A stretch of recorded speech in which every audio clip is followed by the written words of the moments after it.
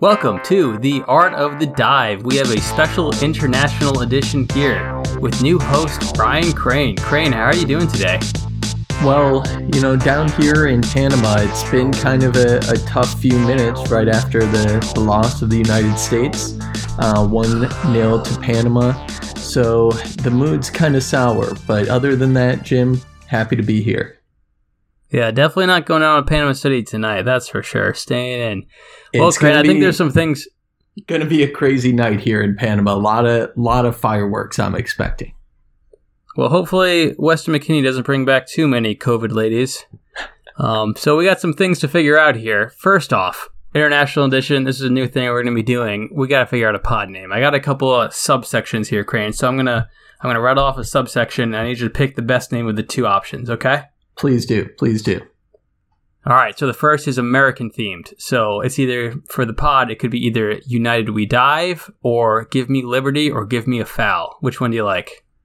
United We Dive, I like for the succinctness, but from the historical perspective, I gotta go Give Me Liberty or Give Me a Foul. That's just so great. Okay, that's a good one. Good, glad to hear it. Next, kind of like FIFA, how it's Federación de Fútbol de Asociación de Fútbol Spanish talk. Sí. We did a translation here, a Babelfish, and it's Art of the Dive in Spanish is Arte de la Inmersión. Sí. And then the other option is La Arte de Da Vinci, which is, it's probably Italian, I guess. I don't know. I just made that up off the top of my head. Which one do you like? It's got to be the Italian, because I feel like you can really get into the hand movements with that as well. And that's such an important part of language. So La Arte de Da Vinci, all for that. And of course, I made my hand motions as I'm saying it. Of course. Speaking with your hands is essential to Italian as a language. All right, the last one, the last combo here is based off of either, I think, books and movies. So I don't know if you're familiar with Emily in Paris. How about Jimmy in Paris? That's an interesting one. Or A Tale of Two Divers.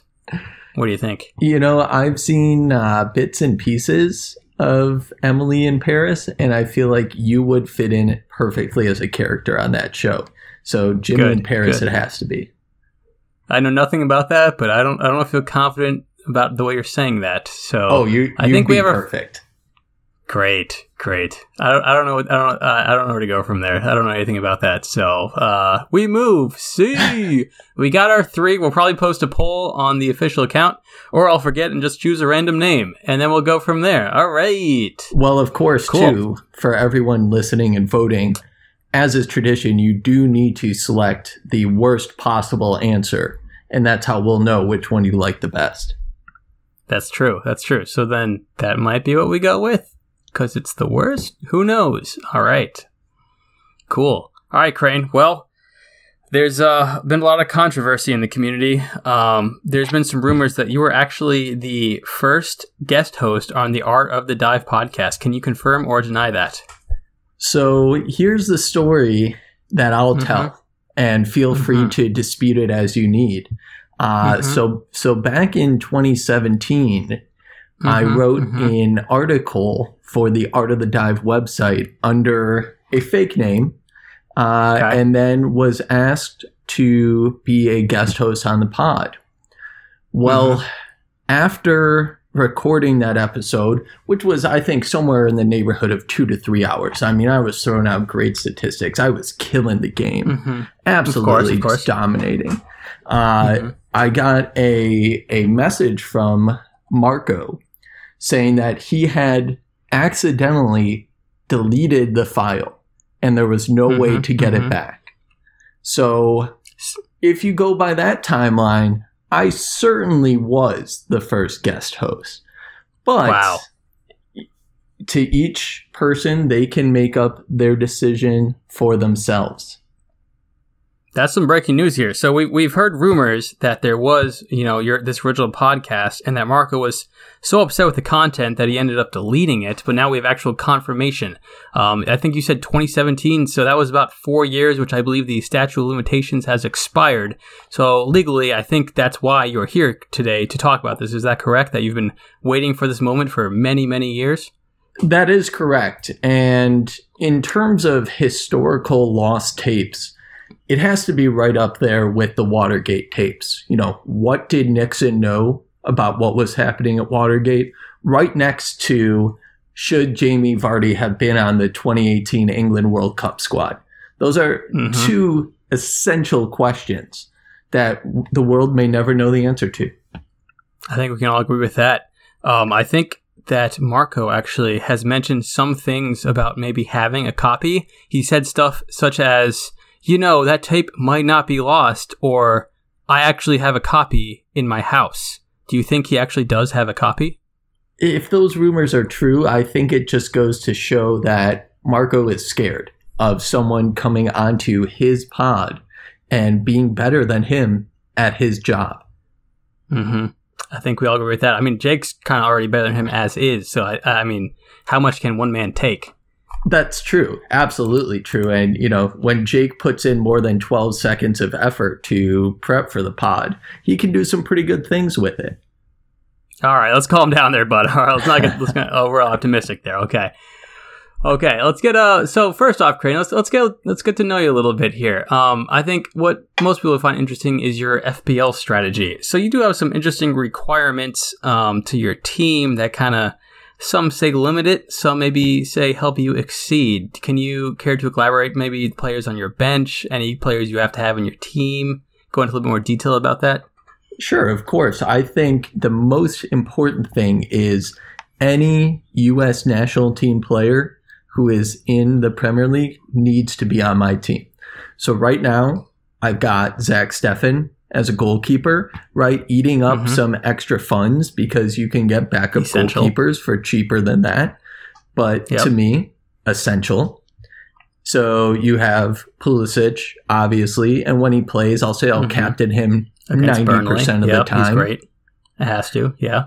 And then Josh Sargent, too, who really has not been utilized well in Norwich. And it's really unfortunate because he's going to end up in the championship next year unless they sell him. It's been a really awful start to the Premier League season for the Canaries. So really hoping they can turn it around. That'd be good for your FPL team, though. I mean, losing Josh Sargent, I feel like that's a bonus for you.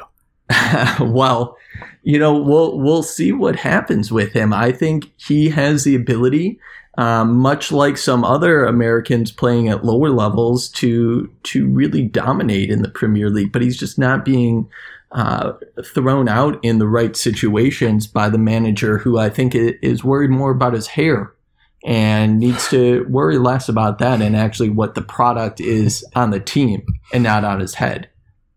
That's a fair point. Are there any other restrictions, maybe players you won't have in your team due to their being rivals of the USA? Oh, absolutely. Anyone from the CONCACAF region. Really? I can't have them on my fancy Premier League team.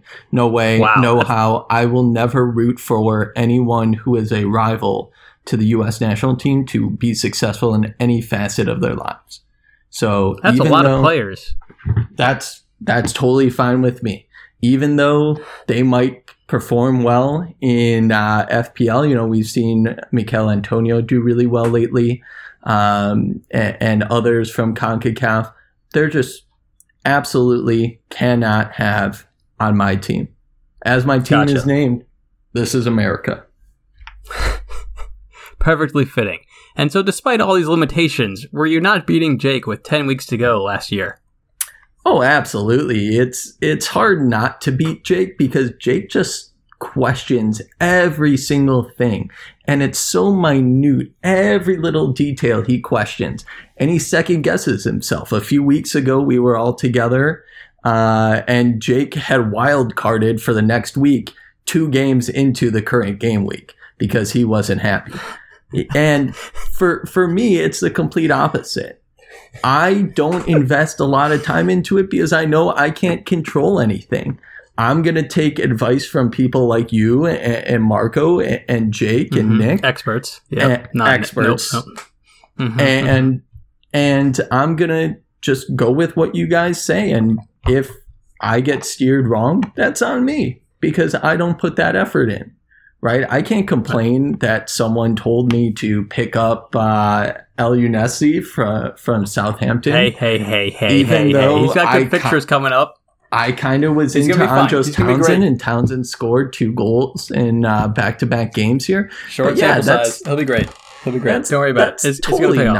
That's totally not on you. So it totally happens. And like I said, I can't get worried about that stuff. It's all out of our control. I'm about just enjoying the games, waking up on a Saturday morning, watching some footy, as they call it, across the pond. And just really enjoying the games for what they are. That's an irrationally mature approach to FPL, and I don't think you should be playing the game like that. I don't think anyone else does. I think you need to be a lot more crazy and a lot more wild. It's a viewpoint that is rare in the community. Exactly. It's not. I don't know. I don't know what to say about that, man. I'm just baffled. I'm lost for words. There's too much logic to it. It's too common sense. I can't handle it. I'm overloading over here. Life is already stressful enough. I don't need to add any stress to my fantasy life. That's fair. All right, Crane. I asked the community here some questions to get to know you a little bit better. So we're going to do a deep dive into both your soccer life and your personal life. So I got Dr. Matt starting us off here. He asks, what do you think of the NHS versus the American model of healthcare? Your thoughts? So, of course, the NHS, National Health Service in the United Kingdom. Obviously, yes. Is it okay that you can, just walk into a hospital and they give you all the surgeries you want for free? Sure. Some people like that. Is it okay that you don't have to pay for anything that doctors provide you with? People may like that. Thinking about on our pod, Jake, as a doctor, probably wouldn't like that. Fake doctor. Right. But the American model, yeah, it's expensive. Yeah, there's so many intricacies in there. But I think this question was really settled starting in 1776. Do you know what was written in 1776? No, I don't, Crane. What was written in 1776? That was the Declaration of Independence. And the Declaration of Independence said that the American model of healthcare is better than the NHS. That's the words of the founding fathers. And you can't argue with that. Next question. Let me Google that. I think I can find the wording here for a second. It's I'm not seeing that. So it's in that first paragraph. We hold these truths to be self-evident that the NHS is far, far inferior. Oh, got it. I see it. America. Okay, yeah, far. Yeah, there's 2 fars, right? Okay, yes. Got it. I thought there was 3 far, far, far inferior. It's only far, far inferior. Got it. Yeah, cool. That's a common mistake. Don't worry about that. American teaching. What are you going to do? All right. Mark asked us, what does Marco still feel that the U.S. men's national team is wholly dependent on Captain America, Christian Pulisic himself? You know Marco pretty well. You guys were roommates in college. What do you think? Well, Marco's relationship with the U.S. men's national team is very complicated. He says they don't bring him joy, but yet he watches all the games. He really gets invested in it. We traveled to a lot of games together, and we'll be going to an upcoming match, the U.S. versus Mexico next month. This is a really confusing question because Marco doesn't like that Pulisic earlier in his career took some national team games off because he was dealing with injuries. Marco said that showed he wasn't committed to the team. Now, of course, we've seen Pulisic play more at both the international and domestic level. And the fact is he has an injury issue. He really struggles to stay healthy. So I think Marco is starting to enjoy it more now so that we have players other than Pulisic stepping up, and we'll talk about some of those players later on. But I think he's really looking at it more holistically than just focusing on his irrational hatred for Christian Pulisic. That's fair. I think Bobby Love asked a nice follow-up question to that. Is Marco a nonce? This is one of those British words where I just have no idea what it means. And I'm going to just go ahead and say no, because I'm guessing it's some sort of ridiculous saying or slang. And I've seen this guy, Bobby Love, on the Twitters. I've seen this guy, Bobby Love, doing all this stuff. And I don't know if he's really a trustworthy guy. So I'm going to have to say no to that. Gotcha. I also did not know what nonce meant, so I did some Googling, and it seems to be like a random variation of a set, like kind of like a predetermined outcome, but a random variation of that. So it kind of seems like it's a weird person. That would be my understanding. But once again, that's just what I got from the Google sphere. So I'm not really sure. Marco is definitely a weirdo, but like, yeah, aren't we all weirdos? Yeah, I think if you're not weird, then you're just boring. Like, what are you doing with your life there? Exactly. Come on. Okay. Another personal question for you here. Marv, have you ever had to deal with identity theft? Well, Marv, that's a great question. And for a while, that's why I hid behind the guise of Stephen Adams, international correspondent. Referenced many times. Yep. Right. But no, I don't actually think I have dealt with that. And I'm hoping to keep that going. So, Marv, please do not steal any of my personal information. All right. Well, his full name is Ryan Crane. I can give you his address. You don't got to throw that out there. You don't got to throw that out there, Jim. We'll get that sorted out for you there, bud. Yeah, all right. Okay, Dr. Matt asked, will Newcastle be invited to the Super League? I think one of the best things about the takeover at Newcastle have been the videos on Twitter of people playing FIFA 22 and having a Newcastle squad full of Messi and Mbappe and Neymar and Haaland and Varane and all these great players. I think it's hilarious. I think it's amazing. Based on the fact that the new owners of Newcastle have 10 times the money as the 10 other richest owners combined, I think they might not be invited to the Super League. They're almost like at a level above everyone else. Like an Ultra League, perhaps. Yeah, exactly. The Super Duper League, if you will. I think that is probably a more fitting location for Newcastle moving forward. Now, the only thing is, they have to stay out of the championship, and right now that's not going pretty well for them. So I think it all kind of went downhill for Newcastle once they sold DeAndre Yedlin. But of course, obviously, I'm hoping that they can turn it around here and get ready for that Super Duper League.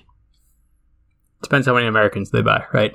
All right. Thomas Bracken asked, do you suspect that you may have been missold a payment protection insurance, aka PPI?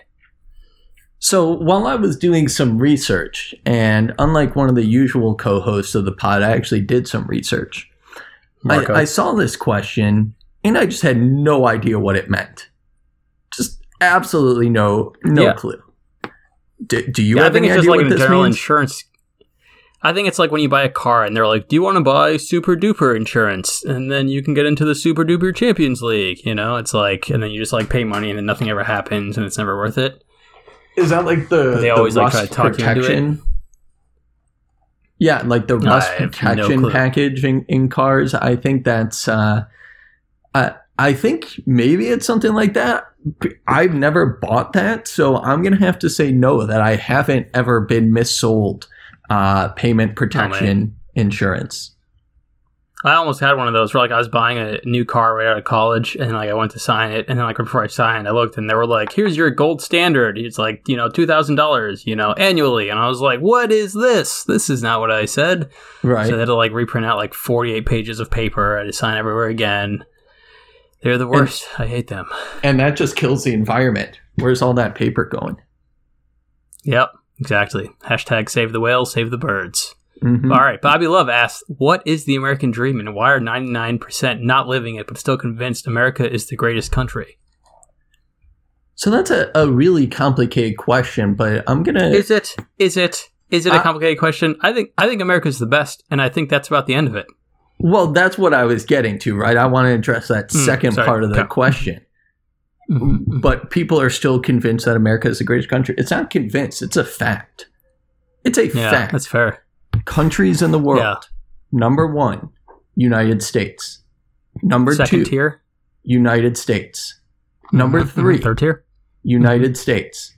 Okay, And fourth then tier? it's like 82 more United States. And then you Gotcha. get to, Third tier? maybe you get to like Denmark or Iceland, Antarctica Nordic maybe countries. in there. Got it. Good healthcare.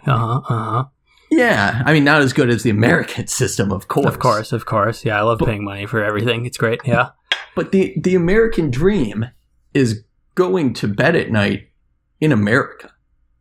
That's the dream. Knowing that you have hundreds of $1,000s of debt, stuff you'll never be able to repay. Hashtag America. Would you trade that for anything? Nothing in the world, except maybe not being in debt. But that's it. Moving on. Anyway, Thomas Bracken asks, is it coming home in 2022? Well, home is such a interesting term for this. Let's take a look at this, because this is something I want to get into. England at the international level is incredibly mediocre. Let me say that again. Incredibly mediocre. We just lost all our listeners. What is this? Why are you doing this to us? Sometimes you got to be hit with the truth, Jim. Sometimes people have to hear the truth. You look at these last two major international tournaments where England has done relatively well for them. So in the 2018 World Cup, they beat Tunisia. World power Tunisia. They beat a Panama team who, frankly, the U.S. didn't beat today. But poor Panama team. 4 years ago. That's 4 years ago. Whole new squad, you know? Exactly. And they had to travel halfway across the world to get to Siberia. Not easy on a boat. And then in the knockout rounds, you get Colombia and Sweden. Are you kidding me? Those are your knockout round competitions, and you guys are overjoyed beating them? Then go to 2020 or 2021. It was the 2020 Euros, but they call it the 2020. Yeah, it was in 2021. What was that? Yeah, I don't figure it out, people. Figure it out. But what's the year? That's all they need to know. Is what year is it? That's what you need to know. And it was too hard. Look at a calendar. Look at your phone. It's pretty easy. Yeah. But going to that semifinal game where Sterling takes the dive scene around the world to get them into the final, no English person can ever complain about VAR ever again for club or for country. That play was reviewed, and still it was determined that somehow Sterling was fouled.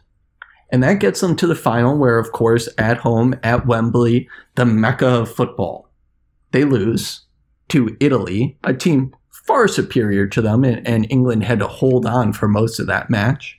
And then you look at the current slate of World Cup qualifiers. Jim, you know who England is in a group with for these World Cup qualifiers? Probably some pretty heavy hitters, I would imagine. Oh, yeah, heavy hitters. Here's their group. Albania, Poland, Hungary, Andorra, and San Marino. That's their group. Are you kidding me right now? People love to say that CONCACAF has poor teams. All right, let's look at Andorra and San Marino. Andorra has about 77,000 people in it, and San Marino has 33,000. Okay? You combine that, that's 1/5 the population of the smallest U.S. state, Wyoming. So you're telling me that two teams you get to play for World Cup qualifying make up 1/5 of Wyoming, which most people think doesn't even exist. And that's... Wyoming? What? That's crazy. That's one of the conspiracy theories, that Wyoming doesn't actually exist. But that's who England is qualifying against. And everyone's just getting so excited about, it's coming home. It's coming home. No, it's not. It's a terrible accent. It's pretty bad. That was an amazing accent. But it's going to someone's home, but England is not going to your home. Sorry about that. Jeez. Oh, calm down, bud. All right, let's lighten it up a little bit after that. I mean, we're trying to get you a nice impression, get some fans here, and you're just torching everyone. As I said, honesty, best policy. Sometimes you got to hear things that hurt. Oh, heavy hitter here. Ryan Crane with you, international correspondent. Last question, and we'll take a break here. This is going to be a tough one, though. Would you rather have toes for fingers or fingers for toes? So you say this is a tough one, but for me, this is one of the easiest questions possible, right? Toes for fingers, obviously. How many? No. Yeah. It's obviously fingers for toes. Because how many people walk around and say, oh, my fingers are so ugly? No one. How many people walk around and say, oh, my toes are ugly? Who are you talking to? No one says that. Everyone you and your says friends that. talk about, you're just like, let me tell you about my toes today. I got some stubby nails. Things aren't going well. So you think having hands where they're like these long, dangly fingers down there, you got a thumb sticking out of your ankle, just like snagged on your like heel there. You think that's gonna go well for you? That's gonna be like they're gonna smell. Your nails are gonna be wrecked. You can't even walk at that point. So now you're just like bound to a wheelchair. Enjoy that life. Yeah, but I can grab things then with my feet, which frees up my hands to play video games. To walk on? Are you gonna walk on your hands then? Because I don't know how you're walking around anymore. What? Do your feet just disappear? I mean, like, how do you? You can't put any you can't put socks on your like. Where are your thumbs gonna do? Where are they gonna go? Look, I'm not designing it, okay? I'm not Dr. Human Centipede over here trying to mix all this up. I'm just telling you, the answer is clearly fingers for toes. It provides you a much better option in your life. All right, well, Ryan Crane just lost all credibility. I think we're going to take a break here knowing that he cannot be trusted. We'll be back soon.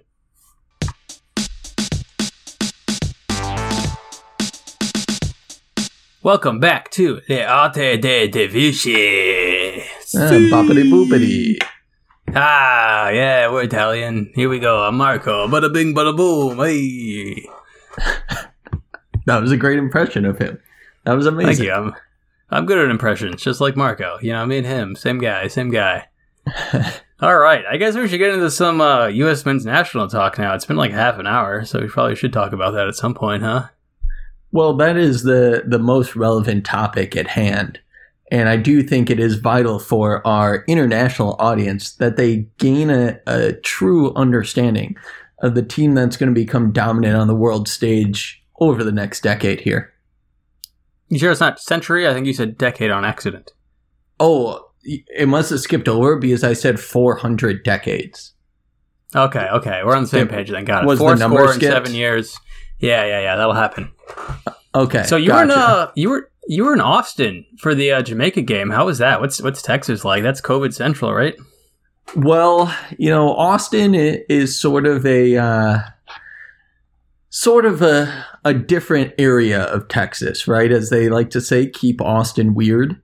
So it was a really nice experience. They got a brand new stadium down there, the Q2, not to be confused with the O2 from England. Commonly confused, of course. Yep.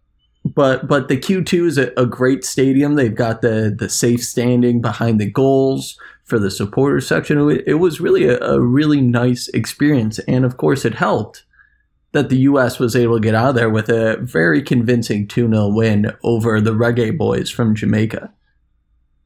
Yeah, Pepe, 2 goals. He's a kid. I like him a lot. His touch doesn't seem great to me, but he's got that finisher instinct, which is hard to find. So I was pretty happy to see that. I didn't watch the game though, so I actually didn't see any of it. So I'm just saying things. Would you agree that Pepe looked good? I would agree with that statement that the person who scored the 2 goals did play well. Goals! Really going with a hot take there, Jim. I like it. But yeah, I think he plays a different style than the U.S. has had with a striker for a long time. You're right. I think his touch does need to get a little bit better. And it's going to. There are clubs around Europe looking at him. There have been scouts from Ajax or Ajax, if you prefer, scouts from Bayern at some of his matches, and he just continues to impress. Already in double-digit goals during the MLS season, which, as we all know, MLS isn't the highest quality. That's why David Beckham could never do anything in the MLS. But he's really, really finding his stride as an 18-year-old, which is just amazing. And I think the fact that he is a dual national, he also has Mexican citizenship and was eligible to play for the Mexican national team, but he chose the United States, and obviously a smart decision. I think that's going to draw a lot of people into this team. And you've got great personalities. He's got a great personality. Yunus Musa has a great personality. Oh, my God. Tyler Adams, Weston McKennie.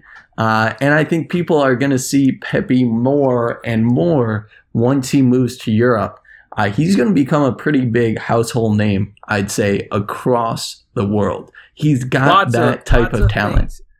To address here. First off, Musa is shit. Absolute shit. All right. Here's some maybe stats you're for talking, you here. Maybe Of the top you're talking about 5 Mufasa. leagues, per 90, he is in the 1 percentile of progressive passing. Literally the worst progressive passer of all players in the top 5 leagues. Also, 21st in progressive dribbling. So it's like he can't pass the ball forward and he can't progress the ball by dribbling. So, what? What? Well, I think the way he plays for his club team, he may be being misused, and he's not really playing at a consistent position with his club.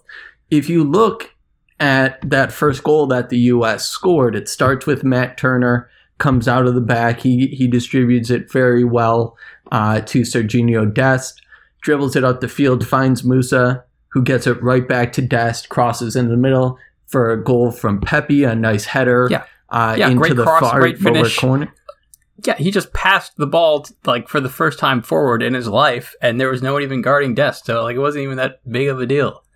Well, in this country, in the United States, for those people listening from overseas, we have a sport called ice hockey, and in ice hockey, you get 2 assists per goal. So if we're playing ice hockey, Musa's got that assist. Right. And I think these player ratings that everyone loves, I think that changes a lot if you give him an assist that he really did deserve on that. And it was a progressive pass. So if you want to talk about the 1 percentile, yeah, I'll give you the 1 percentile of times I did that and it ended up in the net, just like on Thursday against Jamaica. Hot takes here. Well, funny you should mention player rating because he was the lowest rated U.S. men's national team starter that day. He was shit. All right, we're moving on. We can't keep talking about this. We can go on this forever. So something about the U.S. team, their wingbacks seem like very important. Like Robinson's getting forward, Dest is getting important. Would you agree? I kind of feel like that's where a lot of their attacking options come from. Absolutely. And I think the fitness coach Massa has been doing a great job working with those outside backs. We love to see him getting forward, talking with Berhalter. That's really one U.S. manager, Greg Berhalter, of course. I apologize. That's really one of the things that he values is being able to use your wingbacks as an attacking option. Tonight in Panama, we didn't see that. But if we go to that Jamaica game, which we'll stick with for a second here, you have Anthony Robinson, Jedi, as he's known colloquially, as he's known, and Serginho Dest, who had the highest ratings. Those players are really, really, really effective for the U.S. Dest has the best skills of the ball, maybe anyone on the team not named Christian Pulisic. He is so good with the ball at his feet. And it leads me to question, when you see what Robinson can do for the U.S. national team, why is he still in the championship with Fulham? Are they holding on to these visions of grandeur that they're going to be back in the Premier League next year? He is a much better player than playing in the championship. And we saw that last year with Fulham. He consistently was bombing up the left wing and giving great crosses. Unfortunately, Fulham had no one who knew how to score a goal. So look, I think yeah, go ahead. I think, well, if there's a player I'd compare him to, it's Marcos Alonso, right? He's the kind of guy, like you said, he gets forward, he bombs balls in and everything, but his defense, not really existent. So you play him in a 4-back, he gets forward, and then he leaves you exposed. I think you put him in a 5-back, I think he's going to thrive. And I think with the way Fulham are playing in a 4-back, I think he's being underutilized, and that's really exposing his weaknesses, and that's why he's being undervalued. Sure, and I think you bring up a great point formationally about where he's going to be the most effective. We've seen the U.S. In different games that I've been a part of the journalist crew with. We've seen the U.S. play in a 5-back system for some of them with, John Brooks, Mark McKenzie, Tim Ream, Walker Zimmerman, Matt Miazga, a bunch of different characters rotating into that center back position. But you have people like Robinson and Dest, DeAndre Yedlin, Reggie Cannon, Shaq Moore, who we saw tonight. You have guys who, maybe aren't the best on-ball defenders, but what they can provide offensively is going to be troubling a lot of teams that we play against. So it's going to be really imperative that those guys are constantly getting the most out of what they can going forward. Yeah, and I think that was a big issue we saw tonight. Just carrying on, the outside backs, they did not have it tonight. What do you think that was a main issue for us? We couldn't attack through the flanks there. Well, certainly, and we'll talk more about the offensive statistics or lack of statistics from tonight's game. But you look at the two backs, George Bello, Atlanta United, Shaq Moore. Moore certainly gave us a little bit more, pun intended, than Bello did on the left side. But it just wasn't consistent enough. And the U.S. midfield today really, really underperformed. And that forced the backs to look to skip a level, meaning that they couldn't play 1-2s with the midfield. Means they couldn't get balls distributed well from the midfield. So I do think that was a major part of the problem tonight here in Panama, that the United States was unable to go forward out of the back, which has been very, very dangerous for the U.S. We talked about it earlier in this pod here. The Jamaica game, first goal by Pepe, assisted by Serginho Dest, right back, going up, playing a nice 1-2 with your favorite player, Yunus Musa, and sending a great cross in and a good finish. And when your outside backs can do that, that puts so much pressure on the other team. And tonight, we just didn't see that enough from the U.S. men's national team. Do you think losing Robinson, McKennie, Stefan, Pulisic not being there, have you heard any updates about why that happened? What's going on? Have you talked with the staff? You got any updates for us here? Yeah, so Darcy Norman, the conditioning coach, was talking with me about this. So you have a variety of different reasons, right? Robinson and Stefan were unable to travel to Panama tonight due to the quarantine restrictions still in place in the United Kingdom. You know what? United Kingdom, whatever you guys are doing, enjoy that. But you're probably going to want to look at that because this is an issue that's going to be impacting all of your Premier League teams, which you love so much. So they weren't able to travel.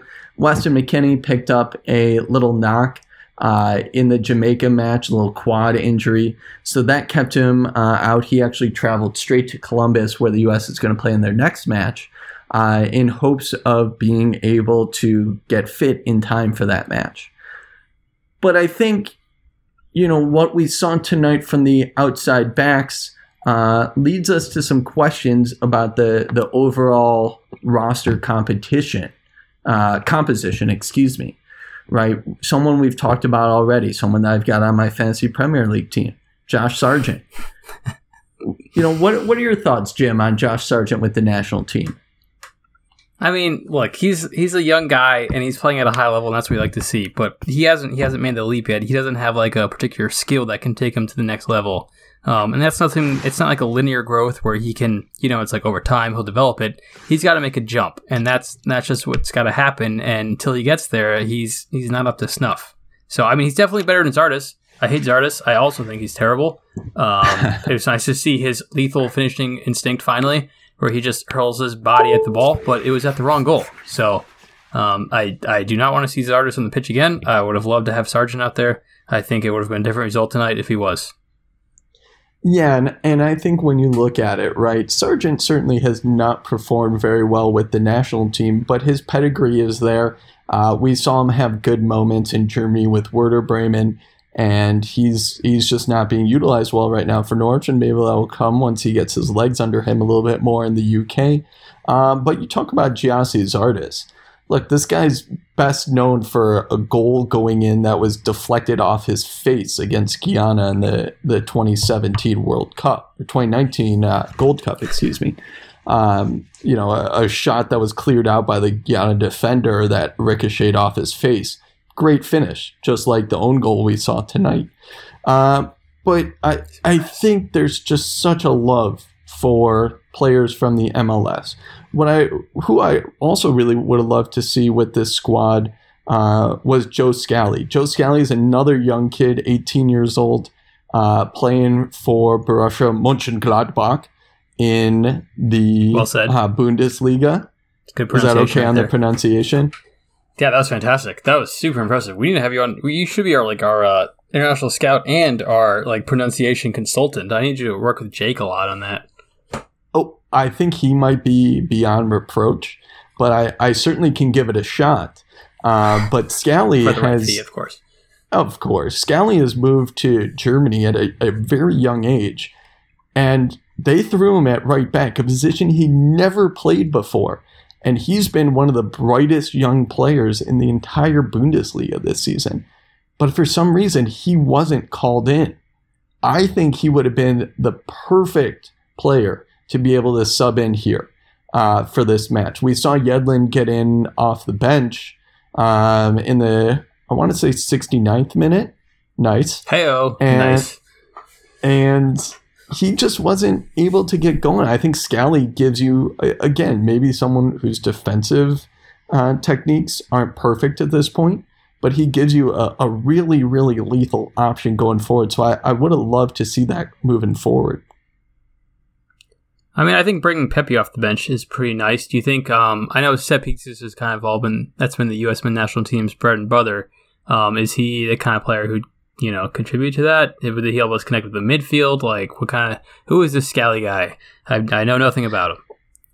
So Scally is a 18-year-old. I want to say he came out of the NYC FC Academy. Yeah, so, he's 18 years old. He really is a player that I could see playing multiple positions for the U.S. As I said, started off in the midfield really for NYC FC. Only made 4 appearances for them, but transferred to Borussia Mönchengladbach. Had a bunch of appearances last season with their second team, and already this year, 7 appearances and 1 goal. I think he could be a really vital tool for the U.S. Now, in terms of set pieces, as you mentioned, that is a staple of the American national team's success. We have guys throughout the year, Carlos Bocanegra, Oguchi Onyewu, John Brooks, of course, who with his great header after the 80th minute against Ghana to open up the 2014 World Cup. The U.S. has been so lethal on set pieces. And tonight in Panama, what we saw is just wasted opportunities, wasted chances off set pieces. Kellen Acosta, who has played, I think, in 19 straight matches now for the U.S., I'm not seeing it, but apparently Coach Berhalter is. He was taking most of the set pieces today. The first few went about 10 yards too deep. Late in the game, he was missing short, not even getting over the first defender. So that was awful. And then what really hurt the U.S. today, obviously, was the own goal for Zardes coming off a set piece. A set piece from Panama that was very similar to a lot of the ones they'd already run. We almost saw them score an Olympico, if not for a great save by Matt Turner in the first half. In the second half, the U.S. is implementing the zonal marking on corner kicks, and none of the 3 closest players to Matt Turner were marked by an American. And we saw the Panamanians put players right on Matt Turner and no one marked them.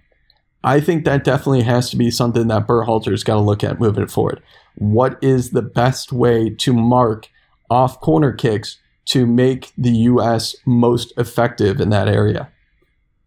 And that's something that, analytically speaking, is an easy thing to fix when things are set in place. You don't have to provide a build-up or have a certain player in a certain position. That's something Liverpool have emphasized. You just hire StatsBomb and Ted Knutson, and they'll figure that out for you, and that's it. The end. I love Matt Turner. That goal is not his fault. He's been fantastic. U.S., they didn't look great, but to get a goal off a corner kick where your own striker heads in your own net, just unacceptable. You just can't have it. So they just got to be smarter. I don't know. It's really frustrating. No, and you're absolutely right. That was an unacceptable goal to give up. And talk about Matt Turner. Matt Turner has been playing great for the United States. And you look at him, he's a guy who didn't even pick up soccer until I think he was about 16 years old. And now he's one of the starters of the national team. The question is, where does Zach Steffen fit in the picture, right? He's backing up Ederson, one of the best goalkeepers in the world at Manchester City. And he's learned a ton under Pep. He's gotten much better playing with his feet. But do you think his lack of playing time is really just handing this position to Turner? Yeah, it's tough. When you're backing up Man City, it's usually that's good enough to get the start. But right. From an analytical perspective, Matt Turner, by the numbers, is exceptional. He blows every keeper out of the water in the MLS. It's not even close. His shot stopping is next level. It's top 3 in the world. The only issue is his distribution is awful, and we saw that tonight when they zoomed in on the pitch in Panama there. I don't know if you were on the pitch a little bit tonight, but they had looked like patches of 6x6 sod that was laid down and then just soaked with water. And Turner seemed to really struggle with that. He didn't have his touch behind him. This distribution was just shit. And I think we kind of struggled with that, but I don't want to blame the turf for why we look so bad. Do you have any insight? Were you down there? Did you get your fancy shoes nice and wet? I've always got to keep the kicks clean. I think Greg Berhalter is the only one who has a better kick game than me. And to that point, we didn't even see a behind-the-back pass from Greg Berhalter, which has kind of become his calling card. Mm-hmm. So that was a little disappointing tonight. But you're right. Didn't have the flair. Yeah. The pitch was certainly not of the standards that we would want for a major international match, but that's what we get a lot in CONCACAF. We've seen matches in CONCACAF played on AstroTurf. I think that was Costa Rica used to play most of their home matches on a AstroTurf field, not even like the field turf we have now with the rubber pellets. Like the basically cement with a thin layer of green carpet over it. And that's just something that the United States national team has to get used to. And a lot of these guys are in their first World Cup qualifying cycle. We saw Tim Weah and Shaq Moore both make their first starts tonight in World Cup qualifying matches. Weah came off the bench against Jamaica and gave a great performance in his short cameo. Didn't do great tonight, but we still have a lot of guys who are learning what it means to play soccer in CONCACAF and in World Cup qualifying. And Matt Turner, you've talked about him a lot, dominating the MLS. Well, he's 27 years old. Do we see a European club coming in for him? I think he's certainly shown both in the MLS and with the national team that he has that ability. And I think he would be a great player for a variety of leagues overseas. But then the question is, same thing that's going on with Steffen, that's happening with Ethan Horvath. If players aren't starting, how does that impact their role with the national team? Yeah. You know what really grinds my gear, though, man? CONCACAF drives me nuts. I hate the refs. I know I'm changing the pace here, but my God. It was the 90th minute. They said 7 minutes left. They had 2 pitch invaders storm the pitch, delayed the game. Didn't matter. As soon as it's 97, game over. Also, players faking injuries once they went up 1-0. I counted 82nd minute to the 89th minute. 7 minutes right there. A guy was down with a cramp. They couldn't get him on the stretcher because he was cramping so bad. They had to roll him onto the stretcher, carry him off the pitch. He gets back up. He's back on the pitch. 7 minutes are gone. I mean, England, I think, did a great job with the physicality of it, where, you know, if you go down easy, they're not going to call it. You're going to play on. And I love that part of it. But the delay of game stuff, I think the refs need to have more leeway to be like, look, if you're down and you're faking a cramp, just like play on. I don't care. Like, they got to figure that out. That drives me nuts. There's nothing more frustrating than watching a CONCACAF match when you're losing. Well, you talk about the stretcher being brought out tonight. It looked like that stretcher was from the 1950s. Now, if that's a improvement from what we saw with the Nations League earlier this summer, the CONCACAF Nations League, which of course is the more important Nations League. Of course, the only Nations League. Yeah. I think we saw 12-year-olds coming out to carry the stretcher. It was unbelievable. Yeah, they won a competition, actually. Yeah, it was like a thing for like underprivileged small girls where they could try to carry players off. It was really nice of them to do that. Yeah, it was absolutely ridiculous that's what we have, but that's CONCACAF, right? You have these officials, you have a limited number of countries in CONCACAF, much smaller than UEFA. A lot of the top officials from the region are from the 8 nations playing in the Ocho, the final round of qualifying. So you're not going to get the highest quality officials. We saw with the Jamaica match, the official who was in the center, that was his first senior World Cup qualifying match. And within 20 seconds, Paul Areola was in on a breakaway and was dragged down from behind. And the official took about a minute and a half to decide to give the player a yellow card. Another play right in the first half, same sort of thing. Player in on goal, I think it was Brendan Aronson that time, in on goal, dragged down right outside the box, yellow card. And the officiating is tough, and what makes it worse is there's no VAR in CONCACAF qualifying. CONCACAF has come out and said that they don't have the funds to put VAR in the necessary stadiums. I don't know how true that is. I think a lot of it is the CONCACAF leaders maybe just wanted to pad their pockets a little bit. But that is something that's definitely going to have to be addressed moving forward. It's unacceptable at this point. We were talking earlier, what year is it? Well, it's 2021. How can World Cup qualifying be done without VAR? Yeah, it's just, I don't think they'll fix it. I gotta be honest. I think it's they're fine with it. No one's gonna complain. America gets screwed, and everyone loves it, and that's where we're at. So what's next? What's next? Yeah, that's how it goes. So you're heading to Ohio, right? Columbus coming up is the next game. We're playing Costa Rica. How do you feel to get back to the good old USA? You gonna head down to McDonald's and get a Big Mac? What's on your plan once you get out of Panama? Well, heading to Columbus. It's Columbus. You make the best of it. I think I am looking forward. You mentioned McDonald's. I'm looking forward to a McGriddle. Love me a sausage McGriddle. Can't beat it. One of the best breakfast options out there. But I think that match coming up on Wednesday against Costa Rica in Columbus is going to be a really, really vital one here for the U.S. You look at their schedule for this World Cup qualifying window. Against Jamaica, the goal was 3 points. Done. You look at tonight's match against Panama, hoping for 3, but needed at least 1, you think? With a 0-pointer, that makes Wednesday's match a must-win against Costa Rica. A Costa Rica side that is not doing great right now in World Cup qualifying. I believe they're in 5th place. I haven't seen the updated table since I got back to my hotel room, but I think that's about where they are.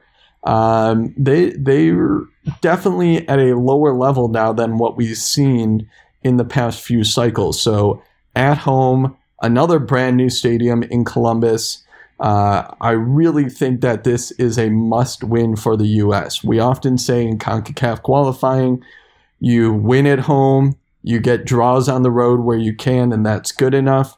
Tonight, a loss on the road. That's the first match of the 5 that the U.S. has failed to get a point. So it does make the match on Wednesday that much more important. 5 matches in, 8 points for the U.S. puts them at second place right now on goal differential, just above Panama. You'd like to think that's a pretty comfortable place, and 11 after 6, over 1.5 points per match, which is usually the magic number. You'd like to think that's going to be good enough to get the U.S. in, but Wednesday is absolutely a vital match. For those of us who don't know how many teams qualify, can you explain what place the U.S. needs to get to advance? Yeah, so usually there's a round of 6, and from the 6, the top three automatically advance, and then the 4th goes into the playoff.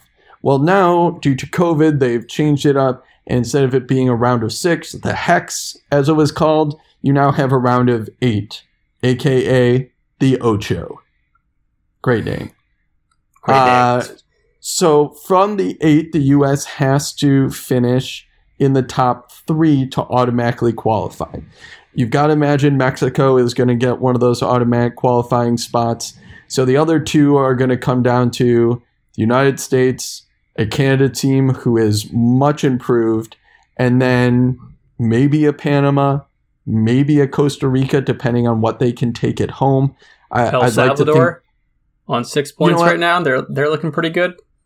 El Salvador's in a decent spot. They are a young, up-and-coming team, but I think the difference between them and Panama right now, and they actually had beaten Panama earlier in this window, but I think the big difference is Panama got 3 points from the U.S. at home. Right? Mm-hmm. El Salvador was the U.S.'s first match. That was a draw. So El Salvador was only able to get 1 point off the U.S. Panama got 3. So yeah, I think they might be in that top 3 conversation, maybe, but more likely that 4th spot. And the 4th spot is important because that is the team that gets sent to the Intercontinental Playoff. So the Confederations will play the 4th place team from CONCACAF, will play either the playoff winner 4th round from Asia, the 5th place qualifier from South America, or the 2nd round winner from Oceania, who my guess would be New Zealand. That 4th place team is going to play a home and home for a spot in the World Cup. But if you're the U.S., you have to be targeting those top 3 spots. Gotta be honest, I've been making a tree graph here to try to map it all out, and it's a mess. You lost me. I think we're doing okay. We're leading the group. We have a goal differential of 5 with 9 points. Mexico also has 9 points, but a goal differential of only 2. So I think we'll be okay, despite whatever you said about whatever being whatever. If I can correct you there, I think you might be looking at some outdated data. That's kind of a Jake move right there. So you might be looking at in progress during tonight's matches. So the U.S. Actually did lose tonight, so they are on 8 points, tied with Panama, but above Panama in goal differential. So that's why the U.S. is in 2nd. And I believe Mexico was able to get the victory tonight. Mexico was able to beat Honduras 3-0. So they're in first place on 11. So, the U.S. not in a bad spot, but I definitely think that the top 3 is a must expectation for the U.S. Oh, shit. Yeah, we're in danger. Wow. Okay. Shit. Well, Wednesday's gonna be good. Good luck there. Let's wrap this up. It's getting a little late here. I know you got a red eye to catch tonight. Something we like to do on the Art of the Dive podcast here is get some hot takes before you go. What are you thinking? Got any hot takes for the USMNT national team? Absolutely. So focusing just specifically on the U.S. team, right, and players in the U.S. Talked a lot about Josh Sargent. Josh Sargent is going to score the most Premier League goals in 2022. The most Premier League goals in 2022. He's going to usurp Timo Pukki as the number 9 for Norwich, and he's just going to catch fire. Double digits the end of the season here. It's not gonna happen. No chance. No way. Yeah, that's fine. You can be wrong, just like you can be wrong about Chelsea making it to the Champions League final again, and Christian Pulisic getting another chance like he did in last year's final. Last year, he was able to chip it up over Ederson, and I started wheeling off celebrating. Unfortunately, it went just wide. Pulisic is going to get another chance this year. Maybe Chelsea plays against... Maybe Chelsea plays against Sheriff out of Moldova. Of course, the team that beat Real Madrid in Champions League. Maybe they play them in the final. Yeah. But Pulisic is scoring in the World Cup, in the Champions League final and the World Cup final. But we'll get to that later. I think for the U.S., by game week 24, Ederson will have cost Man City a decent number of points. And I think it's at that point where Pep Guardiola decides to make a change. We all love Pep Roulette. And Pep puts in Zach Steffen to lead the citizens for the last, 12 weeks? 12 game weeks of the season. And Steffen helps to lead Man City, I don't know, to the title, but certainly lock on a top 3 spot here. Look, now, I mean, Steffen, his distribution is what makes him elite, right? It's not his shot stopping, but to think he would, he doesn't even get shot at. Why would you replace him when they get, 1 shot conceded per game? You're nuts. Well, you're crazy. That's my point, right? I think because they got shot on so few times during the match, right? Ederson makes a lot of mistakes. And we've seen this in the past 2 Premier League seasons. He makes a ton of really poor decisions. And I think Pep's eventually going to get fed up with that and turn it over to Steffen. I can see that, yeah. My hot take, U.S. doesn't make the World Cup. How about that, Crane? How about that? No chance. Are you talking about the handball World Cup? Or maybe the bass fishing World Cup? Oh, dude, we dominate bass fishing. What are you talking about? You want some rednecks out on the pond? We will crush bass fishing. Well, that's why I'm a little confused, right? Because there's no way the U.S. is missing the World Cup. And in fact, I will say that the U.S. advances further than England in the 2022 World Cup. Speechless. Is that silence because you know that I'm right? The bias is real. Hashtag America. Hashtag get her done. Hashtag hold on. Let's wrap it up. Follow us. On. Oh my God. You're going to cut me off. Unbelievable. Now get to the credits. All right. Follow us on Twitter at Art of the Dive, Insta, the Art of the Dive, online, Dive FPL, Facebook, Art of the Dive, MySpace, Art of the Dive, iTunes, Art of the Dive, Spotify, Art of the Dive, SoundCloud, Art of the Dive, Stitcher, Art of the Dive, Google Play, Art of the Dive. I think that's all of them. I think I got it. Mark will probably. Did I catch up MySpace in there? Yeah, because Facebook went down. Remember, so we all went back to MySpace for 6 hours. You're my that's number true. 4 top friend, man. Happy to be there. Yeah, you keep coming on these pods. You might move up. You might pass Jake soon enough. Well, it's been an absolute honor being on the what do we call it? L'Arte di Davucci. Yes, Leonardo da Vinci. Paris. See, it's been an absolute pleasure. Thank you for having me on here, Jim. Mm-hmm. All right, let's wrap it up. Yo soy Jaime y mi amigo. Does that mean me?